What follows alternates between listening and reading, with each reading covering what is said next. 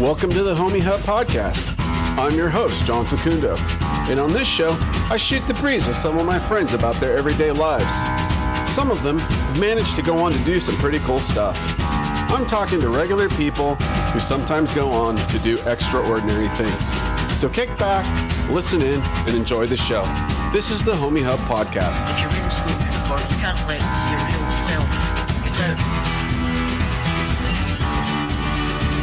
Doug, how's it going, man? Good. How you doing? Thanks for having me on. Yeah, absolutely. Thanks for coming on. So talk to me about your photography. How'd you get into that? I'm a dentist by day. So I started in dentistry in 1998. So 1998 is kind of the starting of first early digital cameras. So as a kid, I went to summer camp. I actually took a photography class, a photography summer camp. So it was just a whole week of photography. And back then it was like film and black and white. So at camp, they give us a camera, we'd go out and we'd shoot black and white film, and we'd come back and we'd develop it. The camp actually had these cool little, we actually develop our own film.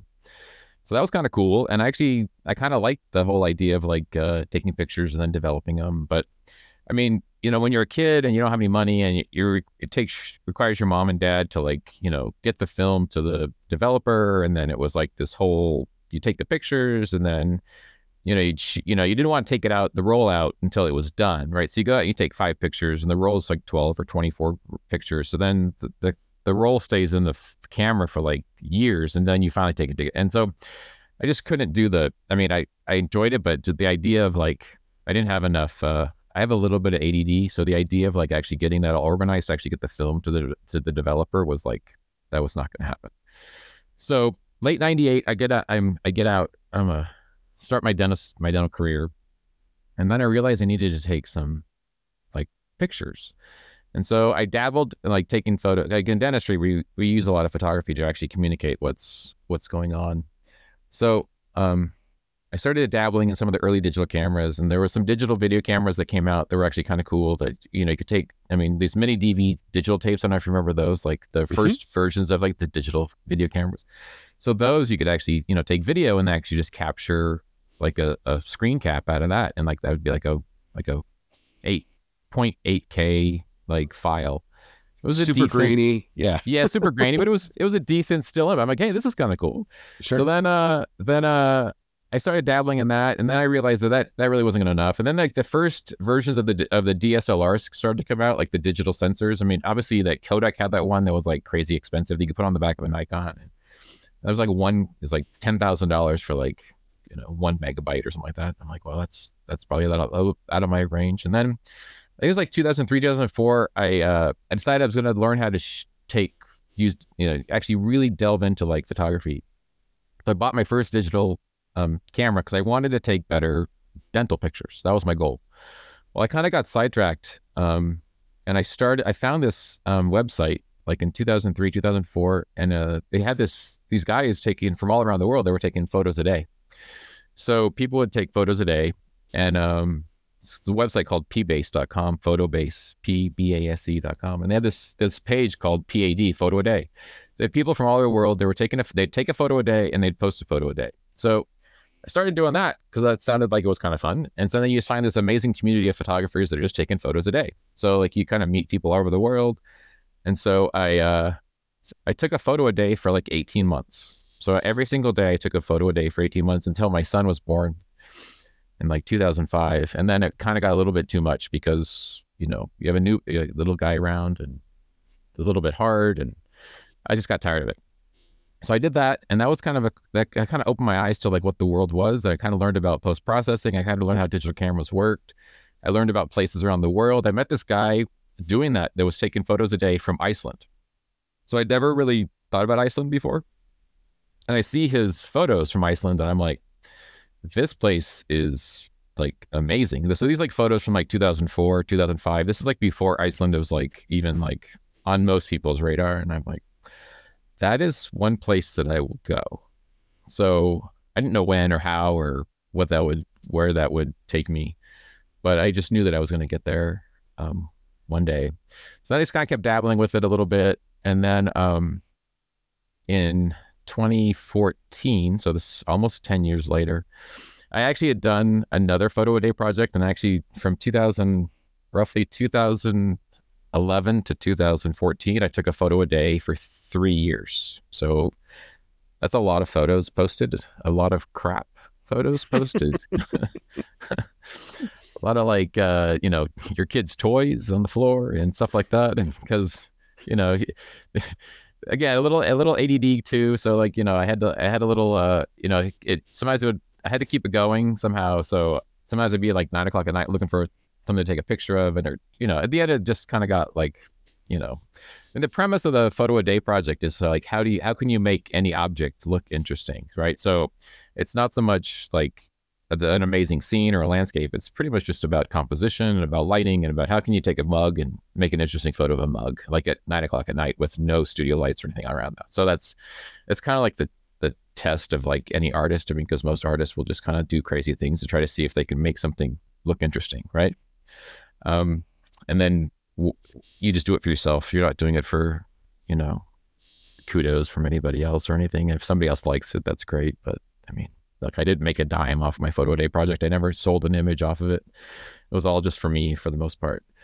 So then in January of 2014, so it's almost 10 years ago, a buddy of mine who I'd met like in my dental community, he was also into landscape photography as well. Because I'd kind of, instead of learning how to take dental photos really, really well, I spent about a decade learning how to take regular people pictures like a lot more. So that's kind of where I was at. So he posted that he was going to Iceland. And I'm like, oh man. I'm like, how's he going? And like, that's where I want to go. Right. And so I still had like little kids at home, and like traveling was going to be a little bit of I didn't see how I was actually going to be able to travel. And so anyways, I'm like kind of pissed off that he's going, but I was at a meeting and I actually bumped into him in like March of that year. So this is January, then go back to March.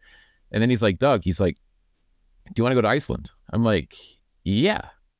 He's like, well, we have a spot open in July. So this is like, March to July. And I'm like, so that's like, make sure I have a passport. That's like pay for my trip. That's like book the time off. That's like, I had a whole bunch of stuff, and I just kind of gotten like this is March. So I just realized that I had my accountant is just giving me a big tax bill that year. So I'm just kind of like, oh no, I don't know if this is going to work, because like you just start thinking about, time off and like how much it's going to cost. And I'd never really gone on these trips around the country with my family and without my family and stuff like that.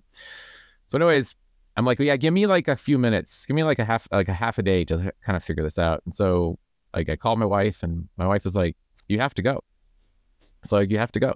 I'm like, okay, I'm going to go. And I really didn't know how I was going to go or how I was going to afford it or how this was all going to work out. And so I just said yes. And then I went. And that was my first trip to Iceland. And that was an amazing trip. And I've been now 5 times. And I have a few plans to go back. And then from that trip, my buddy and I, we've set up trips all around the globe. So we have about 10 to 20 dentists, usually, and some other people that kind of come along with us. So we actually book 1 to 2 trips a year. And then we pretty much will all meet in a place around the world, and then, do photography for anywhere from 5 to 14 days and then come home. So it's pretty much what we've been doing for the last decade, ever since we started doing that. How has your style evolved over the years, or your technical proficiencies? Walk me through some of that.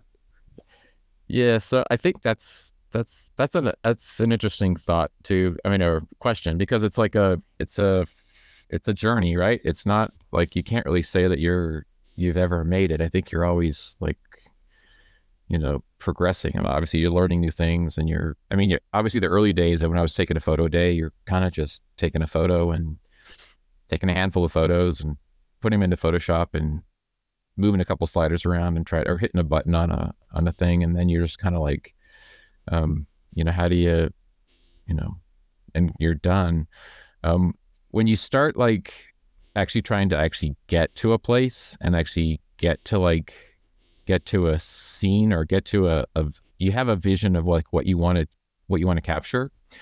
So like in Iceland, for instance, like if you're gonna get like an ice cave, like in Iceland, you have to go to Iceland in like the winter time. You can't go in the summertime, right? You have to go in the winter, and it's gonna be cold, and it's gonna be bad weather, and there's a chance that you get there on the one warm week of the year, and the ice caves are closed. I mean, that's reality, right? I mean, an ice cave is literally a cave underneath a glacier. So it forms when in the summertime, when the water is melting off the bottom of the glacier and it comes out of the bottom of the glacier. That's where the ice caves form. So you don't want to be in there when it's warm. You will die. It's Right. kind of one of those like, so you have to go in it when it's cold, right? And so, yeah, there's so many things that are out of your control that you really can't like, you try. I mean, for instance, like we've gone to Iceland in the wintertime to get the ice caves and to see the Northern Lights. And like to see the Northern Lights, you have to have the lights. You have to have a solar storm. Right. And then you have to have a clear sky. So, I mean, throw some balls up in the air and like, if you hit it just perfectly, then you get to see them. If you don't, then you don't. And so you kind of get skunked. So that's the point I'm making is like, as your art changes as what you're trying to actually accomplish, like, and what visions of imagery and, art you want to produce and how you try to get that and, how you capture that. I mean, I think, learning all the new techniques of how to like, do stars, how to capture the Northern Lights or how to capture panoramas or how to capture, and then, obviously like the early days, I mean, you're literally just taking a photo and like nobody cares. And like, but, once you start to get like, to scenes that are like, wow, then you like try to think, how do you capture this at the most, the most pristine way possible? So that if I wanted to print it out for my house at like 6 or 7 feet wide, that it would look like a 6 or 7 foot wide good print, right? So how do you do that? So like it's learning about how to do all those things so that you can actually get gallery quality work that is actually, legitimate. I mean, did I answer your question? Yeah. So if I'm hearing you correctly, you essentially let your subject matter dictate your style over the years and your technique and your approach. I think so. And then I think the other thing is, I think what you learn is that like I'm pretty much a landscape photographer. I don't enjoy, I do a little bit of wildlife. I don't enjoy it. I don't enjoy wildlife. I enjoy it if I happen to get the shot. It's like, oh wow, Right. I did it.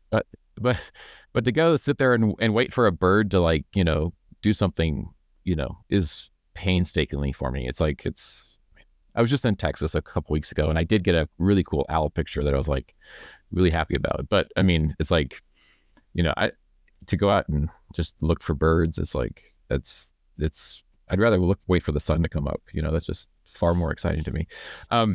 But so I think obviously like part of the landscape photography is like learning like how to out of this vast scene that you have is like, how do you then create your subject and how do you tell the story? So I think for me, it's like, I love getting to a scene and I know I've researched it for the most part. I know like what this is, what I'm looking for. And then like, how do I capture it so that I can actually try to tell some sort of story there? How do I try to tell some sort of story of to how the viewer is going to actually walk themselves through this scene? Because I think that's kind of a cool journey for me, at least. And I'm sure, I mean, I'm sure I have haters out there too, but I mean, hopefully there's some people that like the journey to go on the journey as well. Or my guess is people don't even probably look at photos and like actually think about it as a journey. I guess that's the other thought too, I guess, right? So. Well, I've been to one of your gallery shows. My one gallery show. It was good. It was Yeah. good. You're big shots. And and one thing that was really telling for me was that there was a journey. I mean, there was a compelling journey with each photo. I think that's very distinctive. I'm going to go back to the time when you called me one time and you said, yeah, I think I'm going to start getting into photography as a hobby. And I said, okay, cool. I didn't give it much thought because I just didn't give it much thought. People say, Right. I'm going to start a podcast, or I'm going to, Right. you know what I mean? Right. Yeah, for sure. And here Yeah. I am. But Right. but all of your stuff it was very compelling. It pretty much drew you in, and I could see that there was a distinctive style.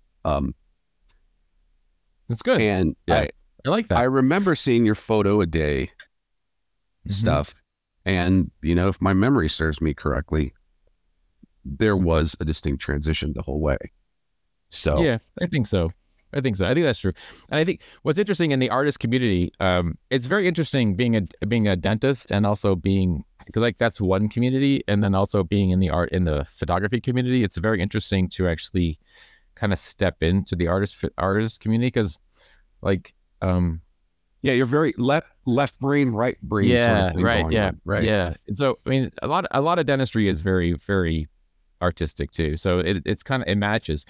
But I think the point I was getting at was, so in the photography community, there's like, photography is a business. So lots of photographers actually, sell tours, and they sell their art, but they also sell the photos, but they also sell the experience too. So, I mean, it's been interesting because I have some pretty good friends in the photography community, and it is interesting when you can kind of sense that you've turned from the customer, which is the dentist that can afford the tour. Okay, let's just put that out there, right? They can afford to go on this trip, which is fine, right? That's fine. But it's Sure. It's kind of cool that when you can actually transfer over to be like respected as the artist now, and not just the dentist that can afford to go. Does that make sense? Right. I mean, so it's kind of one of those things where you kind of now get you sense. I mean, I don't. It's my own. I mean,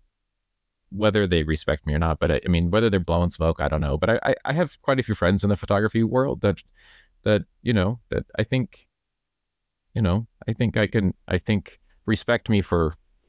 respect me as a photographer, not just as a dentist that can pay for their trip, if that makes sense. Yeah, absolutely. Which I think is pretty cool. I think that's kind of a cool accomplishment, So, and I don't really have any desire to actually go compete against them, because that's not my, I don't need to do that for a living, if that makes sense. And I think if I did do it for a living, I think it would change how I felt about it. You've proven yourself as a dentist in one realm, right? Yeah, for sure. Mm-hmm. So now you've proven yourself in your art as well. And I think that both are respectable. And I think, a lot of times we get into this pigeonholed mindset that we can only do one thing. Yeah, I agree. But we got to be really, really good at one thing. Mm-hmm. I'm one of those guys that has so many things in my life that I do, but I don't do them very well. But I don't think you do. Thank you. But I don't think that's the point though, right? It's the journey. It's the cultivation of what you're passionate about. Your passion. It is the journey. It is the journey for sure. And I think there's so many levels of like of how this journey has like benefited me and my family and everything. So it's like, I mean, yeah, I get lots of grief because like, people say, well, how do you, does your wife go with you on these trips? And like, no, she doesn't go on these trips. Does she want to go on these trips? I'm like, I don't think she does want to go on these trips. I mean, it's like, yeah, I mean, they're beautiful spots, but I mean, these are not like vacations. So we don't go like this. It's a vacation for us because I mean, that's just what I do. Right. But I mean, we were just in Patagonia in April. So it's like, it's 2 days to get to Patagonia. It's like, it's a flight to Buenos Aires. So you got to get to Buenos Aires, and then you got a 3-hour flight to El Calafate, which is down in the southern part that's 3 hours from Buenos Aires. It's like flying to Chicago, like from Buenos Aires further south down to El Calafate. And then it's like a 2-hour drive to El Chaltán. And then, I mean, it's like 2 days just to get there. Right. Yeah, for sure. And then you're there, and then like it's up before it's up before dark, right? And then you're out waiting for the sun to sunrise. You're shooting sunrise. Then you're driving around all day eating lunch somewhere, then you're, sundown, then you get to a restaurant at 9 o'clock at night. And I mean, then you start and do it all over again the next day. So that's pretty much what we do for, 7-10 days. By day 3, you're all really ripe and grumpy. Oh yeah. Yeah. Oh yeah. Yeah, for sure. Mm-hmm. See, I think that's great. I think you're, there's that old adage, you have to suffer for your art. Well, you're definitely doing that. Yeah, for sure. Yeah. And we've actually been on trips before where go to Norway in the middle of February and like all of a sudden like the news reports come out that the roads are closed and like you can't even leave your hotel. I mean, you're like, okay, I guess we're in for the day, It's like you can't even you're like, okay, we flew halfway around the world to like go shoot whatever, and we can't even leave our hotel because the roads are stuck in a hotel. You're like, okay, all right. So I mean, it's like, that stuff happens. I mean, that's like, it is what it is, So, but I mean, I think from that standpoint, I mean, and then, but you find your group of buddies and you find, you build camaraderie and you build your tribe and like, it's like, and obviously there's guys who are, they've developed their style and their art as well. And other guys, it's more about the trip than it is about the photography. And so it's like, it's kind of a mix of all of it. Some people, if they get a couple shots, they're fine. If, others, it's like out of my way. It's like, hey, I'm not going to, I want the shot, So, I mean, everybody has a little bit of something else they get out of the trips. I have, just through work, I have several friends that are like pretty good photographers. And the resonating theme for everyone is the ability to just kind of put personal comfort aside to capture, the photo. I've watched some photographers crumble under that and other photographers like do their best work. Right. Yep. It's just interesting to me. It is interesting. It's interesting because I remember, like, if the light is right and a photographer sees the light, then most of the time nothing else will matter. Like nothing else will, like, they'll just go until the light goes away. I mean, that's pretty much how it works for me. I mean, I don't know how other people are, but I mean, if I could be, have the flu probably and the light was there, I'd probably have enough energy to keep going, if that makes sense. You'd push through it. Yeah. Yeah. So, okay. So you're out adventuring around the world, doing all these crazy things. You're like Buenos Aires, you're in Iceland, Timbuktu. Right. So like, dude, you have to have some crazy stories from that. I mean, you have any that you can think of off the top of your head? Let me think. Like naked guys running across, photobombing your scenery or landscape. You know what I mean? Yeah. Every photographer I talk to has a crazy story about something. Yeah. So we were at Bixby Bridge. So that's in Big Sur. So Big Sur is just south of Carmel. So we're out in the morning. We're shooting sunrise.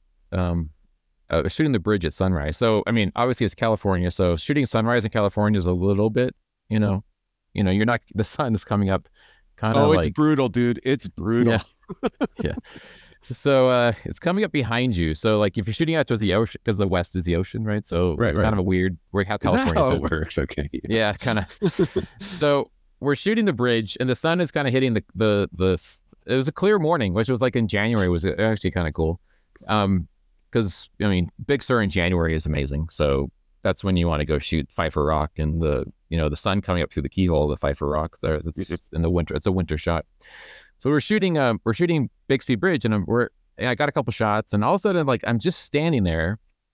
I literally have my camera in my hands. Like I have my tripod and my camera in my hands, and I watch these two guys. They get out of their car and they throw these backpacks on and they start running like running towards the bridge. And I'm like, what's going on here? This is a little bit weird. Like, why would you ditch your car and start running towards this bridge, right? And so all of a sudden I'm just watching them with my camera in my hand. Of course, it's not at my face. It's not on, right? And then I watched them climb up over the railing and I saw them jump off the bridge. So they literally just, I guess it's a thing. I mean, people go and they base jump off the Bixby Bridge, right? And I look down, I'm like, oh, there's their chutes. They pulled their chutes and they drifted off into on down on the beach below. And I'm like, And then about half an hour later, a CHP car comes driving down. And I'm like, did you see anything? I'm like, no, officer, I didn't see anything. I didn't. I have no evidence of anything at all. And then, so that was one. And then another one. So this is actually a buddy of mine. The buddy of mine that invited me to Iceland. We've been to Iceland 5 times so far since 2014. And so in 2016, we took our 2 sons, my son and he took his son, and we rented a camper van in Iceland. And so, camper vans are kind of a cool thing in Iceland because you can, they have the bunk bed, one on top and one on the bottom, and they have a little kitchen in them, and they're actually fairly comfortable. They have feather beds in them. I mean, they're fairly warm and little heaters inside. So we're driving, and of course this van is a manual transmission van. So it's like, I remember like my clutch skills, fortunately I had my clutch skills, but because who drives a manual transmission these days, right? So that was fine. So we're down in the southern part of Iceland, the village of Vik, and there's like this I can't pronounce it. It's this overlook that's just out of the southern part. So you drive up to the top of this mountain or this cliff that's up there. It's like probably like, I don't know, 500 feet straight down to the ocean below, like looking over the top.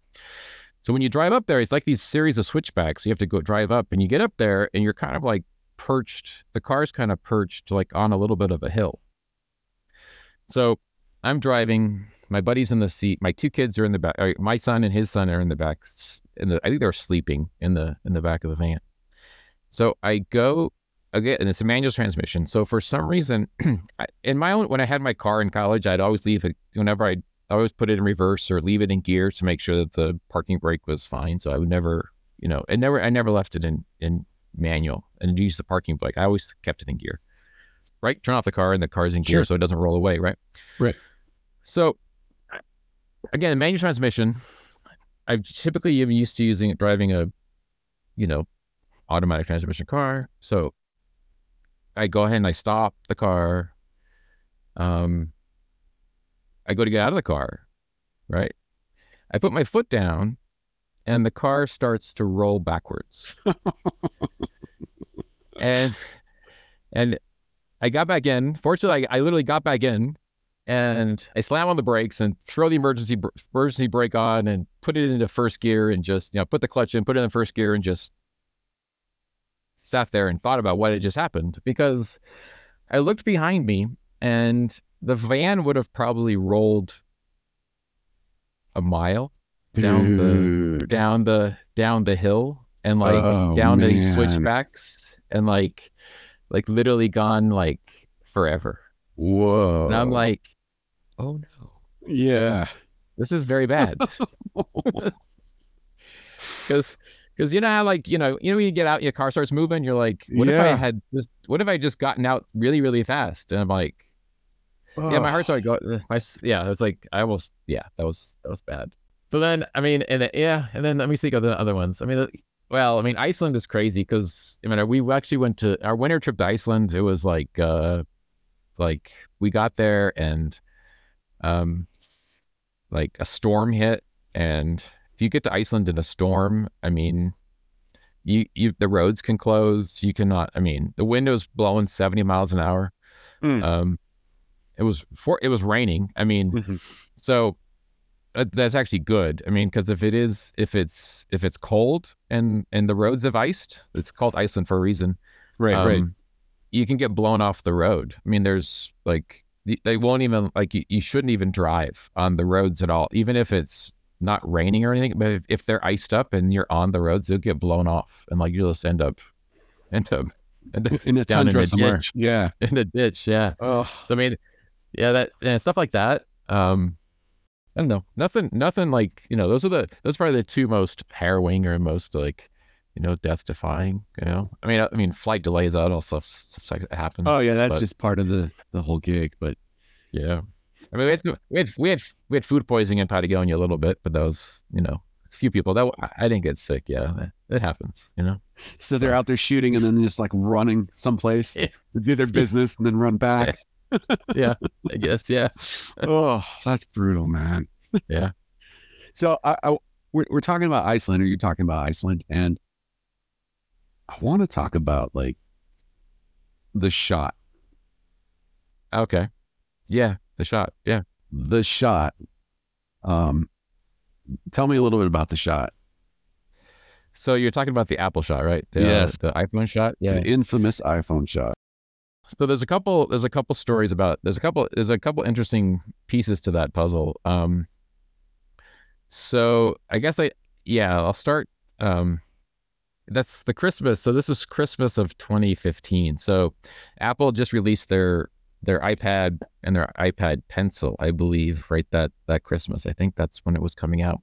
Because I was in the Apple store with my son, and my son is like, checking out the Apple Pencil. He's like, Dad, I want an iPad and I want a pencil. And I'm like, no, you're like 10 years old. You don't need an iPad and a pencil.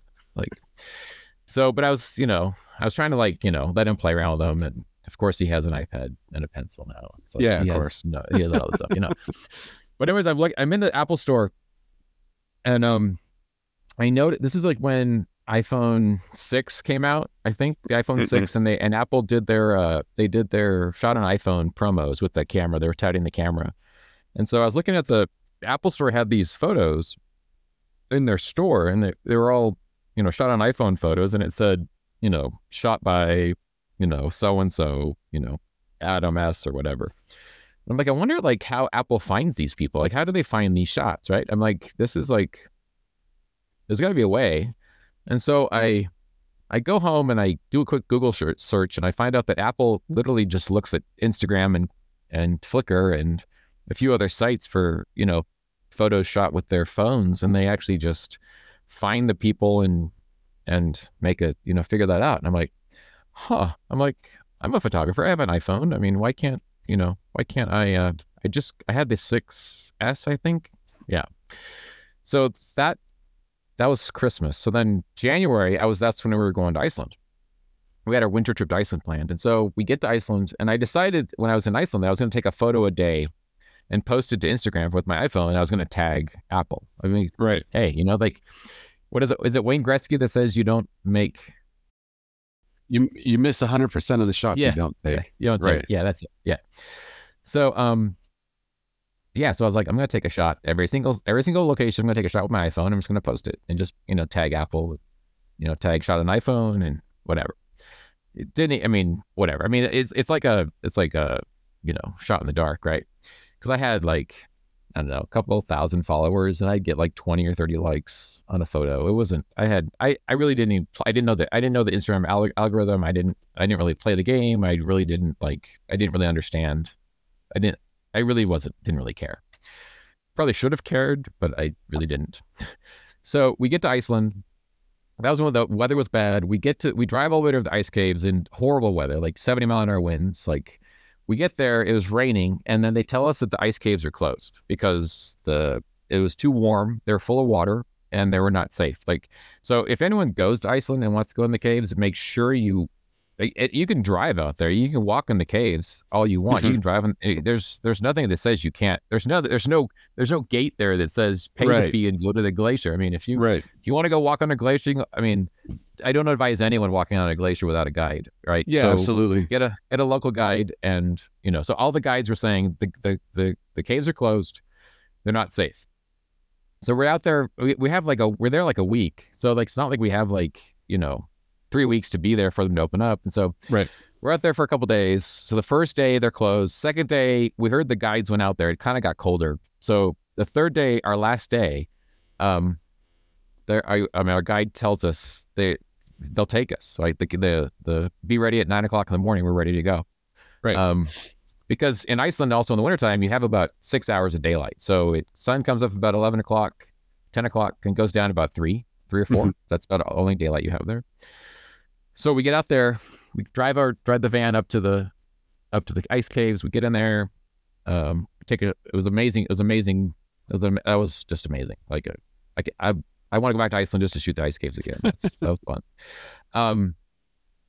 Yeah, so we're there. I take a couple shots. I get all my shots with my camera. I take a few shots with my phone.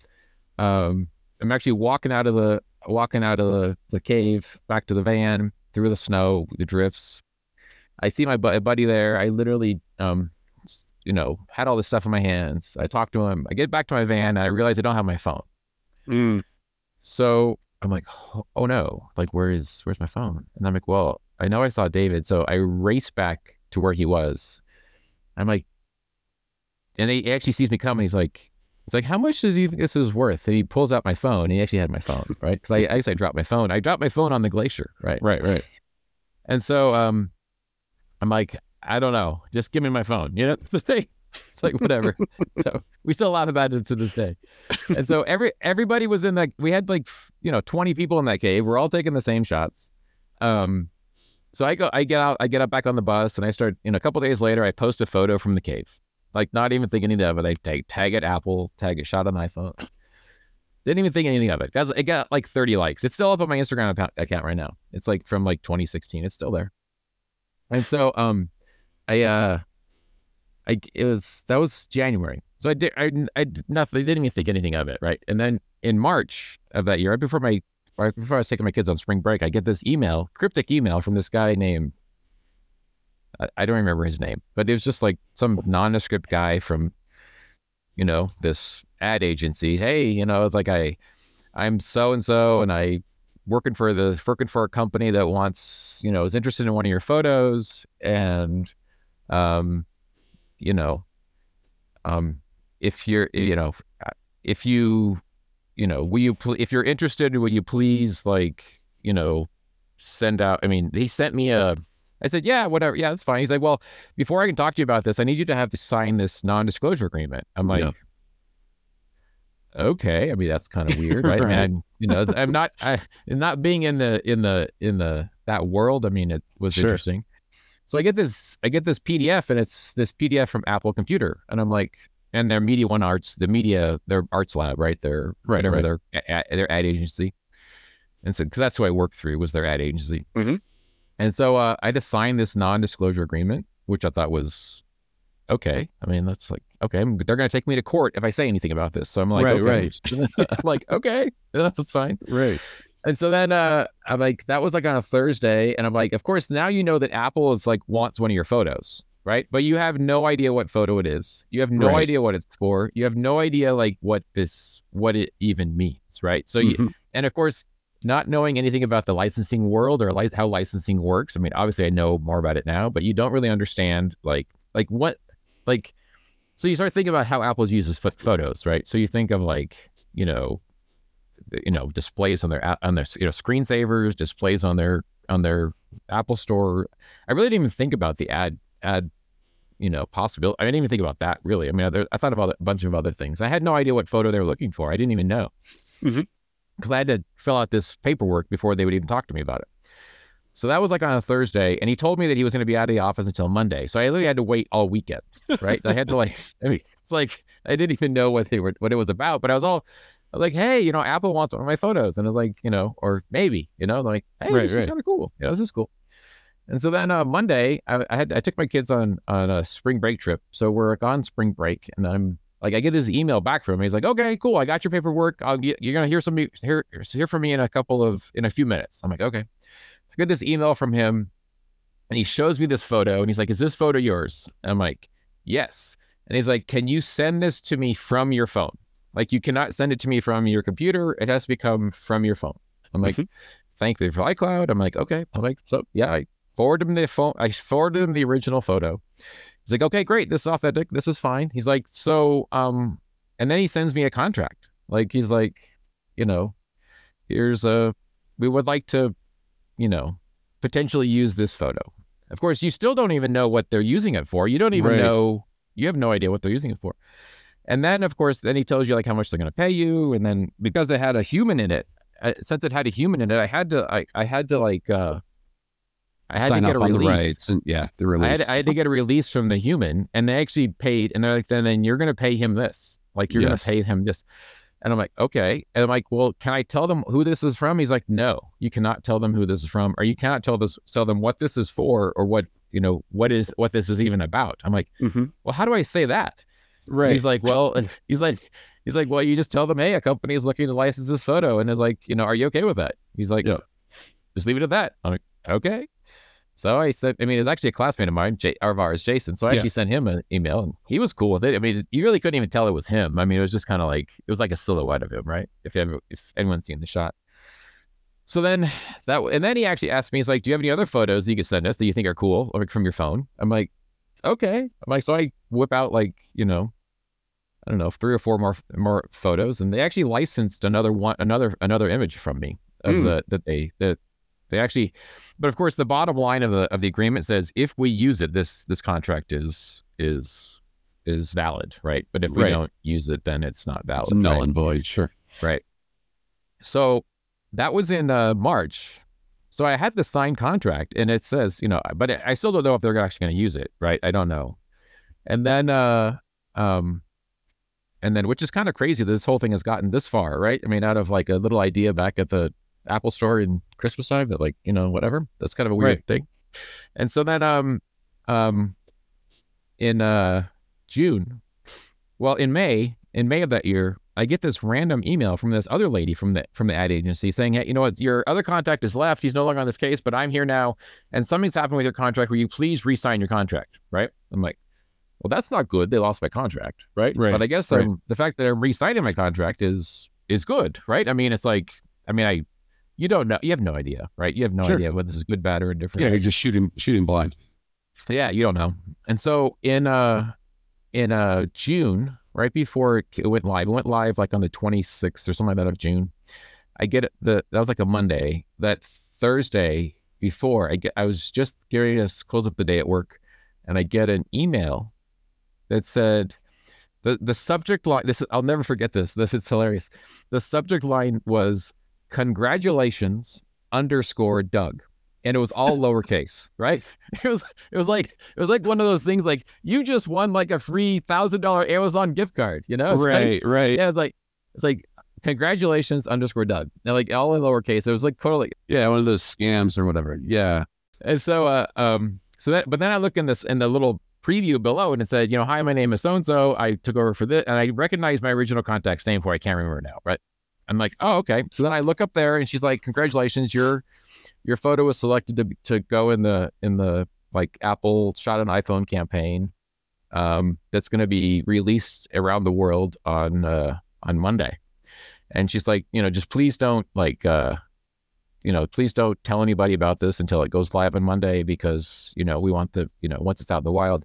And then she's like, and on Monday I'll send you a list of all of the locations of where your photo will be seen around the world. And so then I was like, wow, and I still don't, I still didn't understand the context of what that was or what that even meant, right? I really didn't, like, okay, this is kind of cool. So then I started, she's like, of course she says, don't tell anybody. And of course I did tell some people, because how are you going to and then like Monday comes around, and I don't get an email from her, right? And I don't even see a press release from Apple. I don't see, I'm like in the dark. I'm completely in the dark about like what's happening. And so finally I started getting, like, I think Monday afternoon or Tuesday of that week, I got a few messages on Facebook from people around the world. Like people in Dubai had seen it, and people in places around the world that started to see it. Because I guess in some places around the world, they actually listed my socials. And so like I got like a guy from Russia actually sent me a photo of the ad on the back of a National Geographic in with Russian text on it. So that's how I knew it was out. And then from there, then it started to like kind of just snowball, and like find out that it was all over the world, which was pretty surreal. It was definitely one of the more unique moments of my life to actually see something that you've created to actually end up on a building that's like, 12 stories tall. Big shots. And like, it's like, and unfortunately memorialized, like it's like it was in Dallas. Yeah, I remember that. The Dallas, it was on the news crews of that horrific like cop shooting, like in Dallas. All the news crews set up right in front of my shot. It's like my ad is like right behind their shot. So like in all the YouTube videos, it's sitting right there, which is pretty crazy. It's kind of crazy. One of those crazy things that happens in life that I think, again, it goes back to like what Wayne Gracie says, you miss 100% of the shots you don't take, Sure. So, well, I remember, it's definitely, yeah, go ahead. Oh, I remember being at home and it made, a TV campaign too at one point, because I remember popping it up. Remember when they were doing that whole, I can't remember what, well, I know it was for that campaign, but they had a specific twist to that campaign I don't remember what the catchphrase was or whatever. Maybe it was just shot on iPhone, right? Yeah, I think so. But I seem to remember it on TV because I reached out to you. Hey, I just saw your shot. Right. So the campaign was colors. So mine was in the blue spectrum of the rainbow. So that's what it is. Yeah. All the shots were like, if you look at all the iPhone shots that campaign, it was a rainbow. So mine was my shot fit the blue purple part of the rainbow up there. That's right. Yeah. So it's coming back to me now. Yep. So it was pretty much all over the world. Big shot. And so you got a nice little payout for that, I assume, as well. I did. It was fine. But you also learn too that like, licensing a photo is far cheaper than paying somebody to go out and get the shot. Absolutely. So anyone who thinks that I made it from that shot is no. I went on my own and I took a shot and they wanted to use it. So I paid them to use it for a year. So that's what is cool. I mean, it was cool. I mean, at the end of the year, they sent us all a Christmas gift, a linen bound, like book of all of our shots, of everyone's shots for that whole entire year. So that was with our little bios in it. So it had all the people in the campaign. So it was kind of a cool gift from Apple. It was kind of cool. Oh, that's awesome, man. That kind of a cool memento we have. Yeah. Yeah, right on. Yeah. I mean, you don't get a phone. You don't like. They give you a laptop or anything, right? No, you don't get a discount code at the Apple Store. Sure. Yeah, it's like you don't get that stuff. Nobody even knows. They don't even care. Right. So, but it was cool. It's definitely one of the cooler moments I've had in photography for sure. I mean, it was just great having people from all over the world. I mean, trying to find. I had people sending it to me from China. I had people sending it to me from, Thailand. India. I got photos of it from India, Japan. Like I said, Russia. I had somebody and it was on the back of the Australian Today magazine. So somebody from Australia sent it to me, sent me a copy of a photo of it. So it was just kind of fun connecting and collecting all the little snippets and pieces of where people would get. I tried to actually get photos of every single billboard it was on. I didn't quite get them all, but I tried. It was cool. Well, and as your friend, it was fun to go around and tell people, hey, I know who shot that. Yeah. No. Yeah. I can imagine. It was cool. Yeah. It's cool. I was like, I know that guy. It's kind of one of those like, there was one, it was on the billboard as you come into San Francisco, like right off from San Jose. I think it was right on the billboard there. That's right. It switched up to that, like on the 580 or something like that, right in San Francisco. Exactly. I think. Yeah. So it was right there. And then it was also in Union Square. So it was on those wraparound green things in Union Square. It was on, it wasn't on the billboard in Union Square, but it was on the little poles around Union Square in San Francisco. It's a cool shot. So for those of you that have not seen it, go look on Doug's Instagram and check it out. Yeah. It's definitely worth it. All right, man. So do you have any big trips coming up? I know you were just in Louisiana the other day and saw that and saw some drone footage that you shot. That was pretty cool. Yeah. So we're headed back to Norway in February of 2024. And then a few local trips, hopefully next spring. And then maybe Southeast Asia in September. So that's on the plan for next year. And Thanks, then man. maybe Bali, something like that. So, and I do want to go to, I mean, Namibia is on my list. There's a few places on my, I don't really have like bucket list items. I mean, because I kind of feel like, there's just certain places I just want to go. Definitely want to go back to Iceland. I can go there. Iceland is maybe one of my favorite places to shoot of all. I think it's probably, I could probably go back there and never get tired of it for sure. I have told I've taken my son to Iceland 3 times so far, and I have not taken my daughter yet. So that's probably on the list coming up here the next little bit. So nice.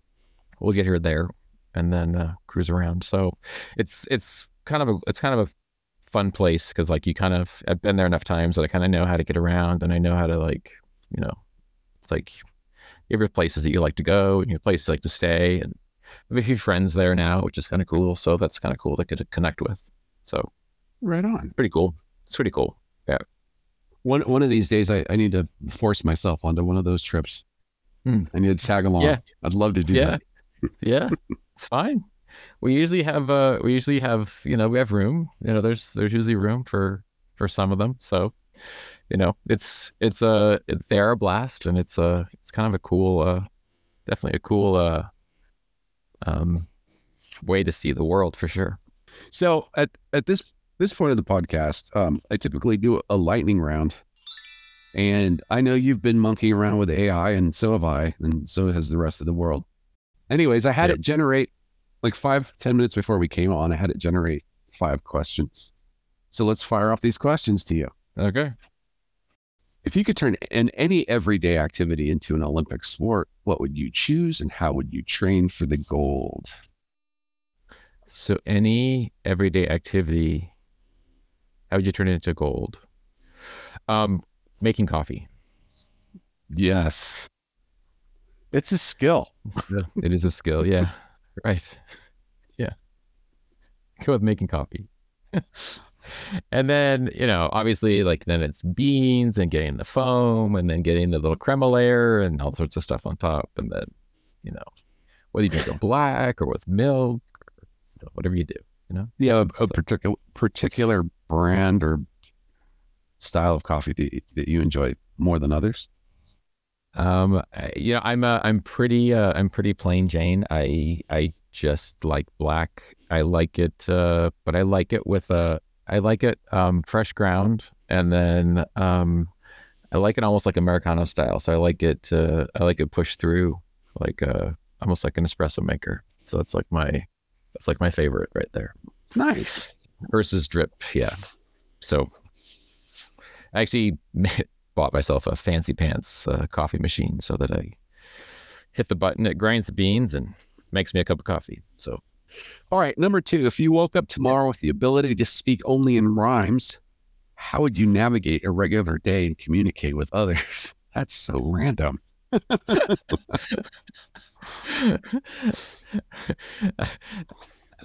I think I would just point. Yeah, just point. I'm not quite sure I could figure that one out. I don't think I have the brain. I can actually see things. I just don't know if I can actually verbalize that. I'm not quite sure. That might fall into my learning disability ability to actually speak in rhymes. Dude, imagine just going around like spitting Dr. Seuss all day, right? Yeah. I'm not a rapper, so it would be hard for me. Okay, moving on. If you were the lead character in a video game, what would be your special power, and what obstacles would you face in your quest? Ooh, that's a good question.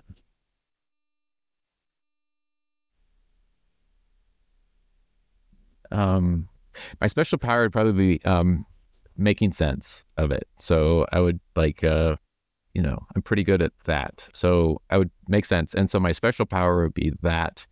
The obstacles would be like that. Not everything can be made sense of. So. See, like decipher. You'd be the guy that deciphered the riddles or whatever in the games. Yeah. Yeah. Okay. Mm-hmm. But then, obviously there's like certain things that are like, that you won't be able to have enough information to be able to actually, get through that patch. That makes sense. And then on the quest goes. Yeah. Okay. If your life had a movie genre, what would it be? And who would play the quirky sidekick in your cinematic adventure?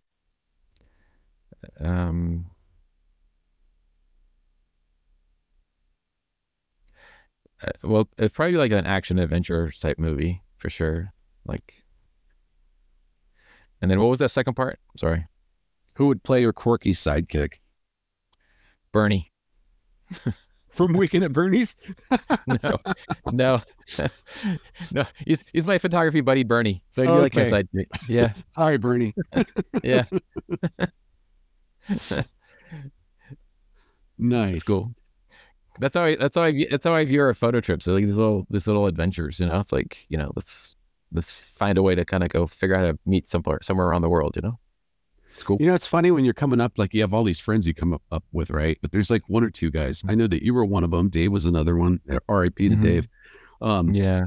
But it's like we were all just kind of like each other's quirky sidekicks in a lot of ways. Yeah. Yeah. It's interesting you mentioned that, because I mean, I think I have quite a few.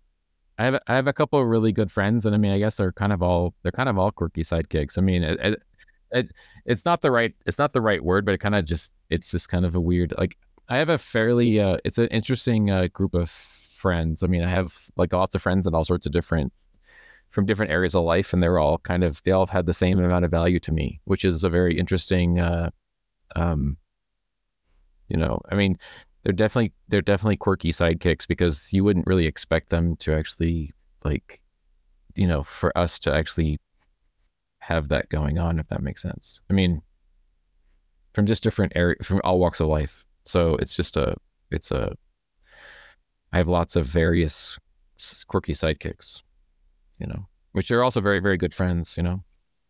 Doesn't that makes life more interesting to me, though, because I'm in the same ballpark, and I really pride myself on having just a wide variety. I don't understand people that just have like one type of friend that does one type. It just is so odd to me. You know, it's very interesting. I think what's interesting is like, so we went to a small high school, went to a small college. And so, and because of that, we have lots of friends that came out of that culture. What was it, like 2,000 kids or 2,500 kids in our college? So that's at most. So it was easy to know you knew most of the kids, right? So it was actually very hard to get lost, right? So if you weren't in a clique, or if you weren't in a friend group, or if you weren't in this friend group, then it as an introvert, I mean, I think it was very difficult. I mean, I think it was a challenging, right? Because, you know, if you went into the cafeteria and you didn't have anyone that you knew that was there, then you went and sat by yourself, then you felt like you were like the outcast, or you felt like you were, it was just a weird, so you just end up eating in your room, or, I mean, it's just such a weird thing, you know?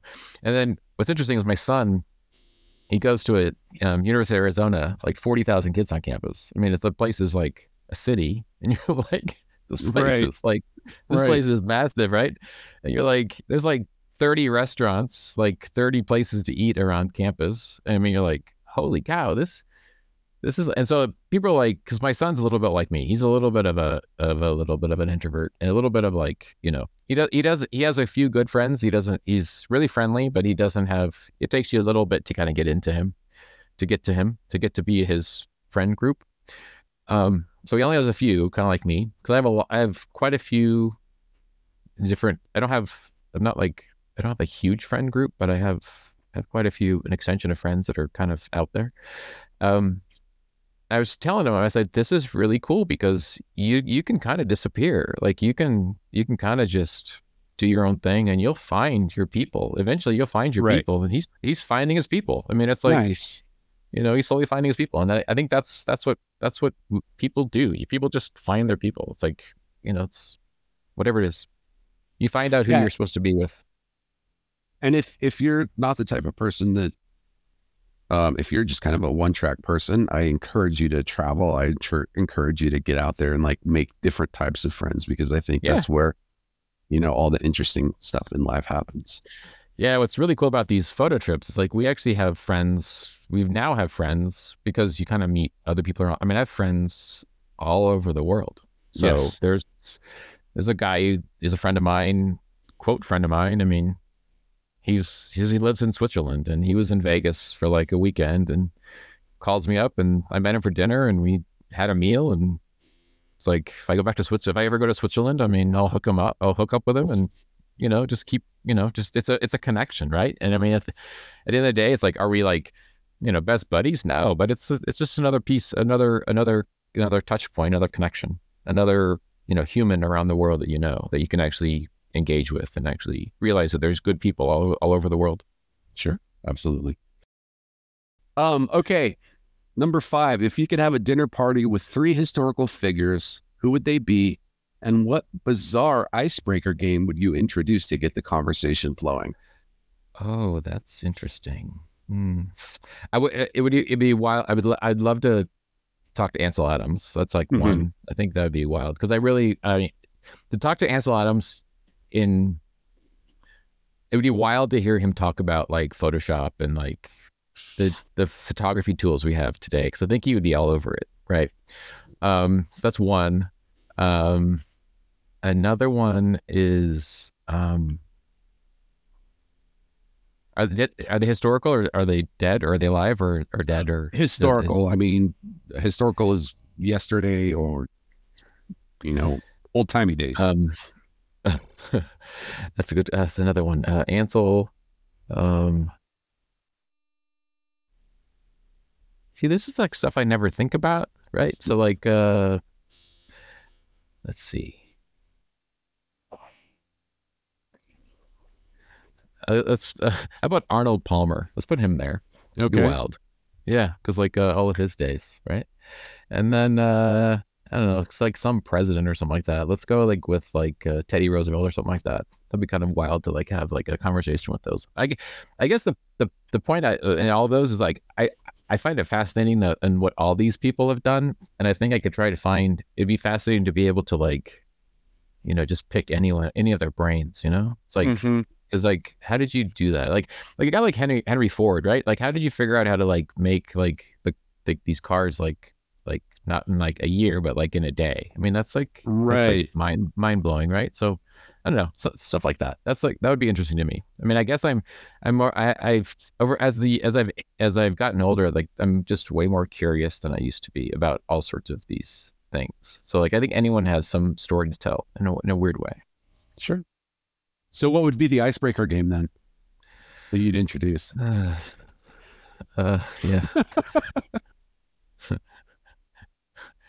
Like, I don't know. Let's play Uno. I don't know. Okay. See, what I was thinking is maybe like a stupid party trick. And I know you've got one because I've seen it. And it's like you lay down, you got a golf club that you're twirling in your toes. Yeah. In your toes. Yeah. Yeah. I guess we could, we could do that. We could try, and then they'd probably all just run out. Right. That is a crazy party trick that I do have. I mean, I am able to like actually spin a golf club on my toes. So I can still do it today. So, that is a skill that will, never monetize and never, no one will ever care about. You gotta get your daughter or your son to like shoot a TikTok for that and put it up. TikTok.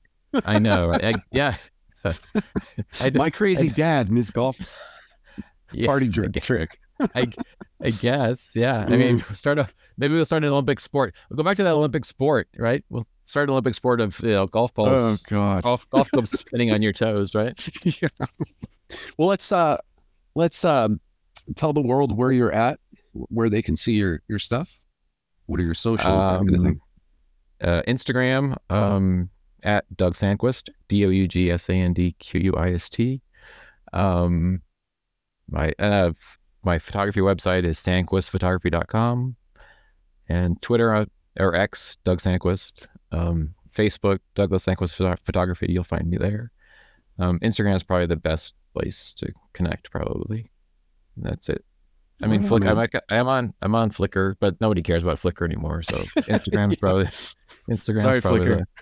Yeah, it's like, I mean, I think they're trying, but it's whatever. Like, no, I should be on TikTok, but I'm not. So it's one of those things. My daughter keeps telling me I need to be on TikTok, and I can only do so much, right? So yeah, for sure. I guess, I do have a Threads account too, if people like Threads too. So I do have a, at Doug Sandquist Threads account. So, you can kind of find me anywhere there. Just hook me up, send me a DM or email or something like that, and let's chat. Right on, man. Well, thanks for coming on. Appreciate you. Love you. It's been great catching up with you. For sure. Yep. Thanks.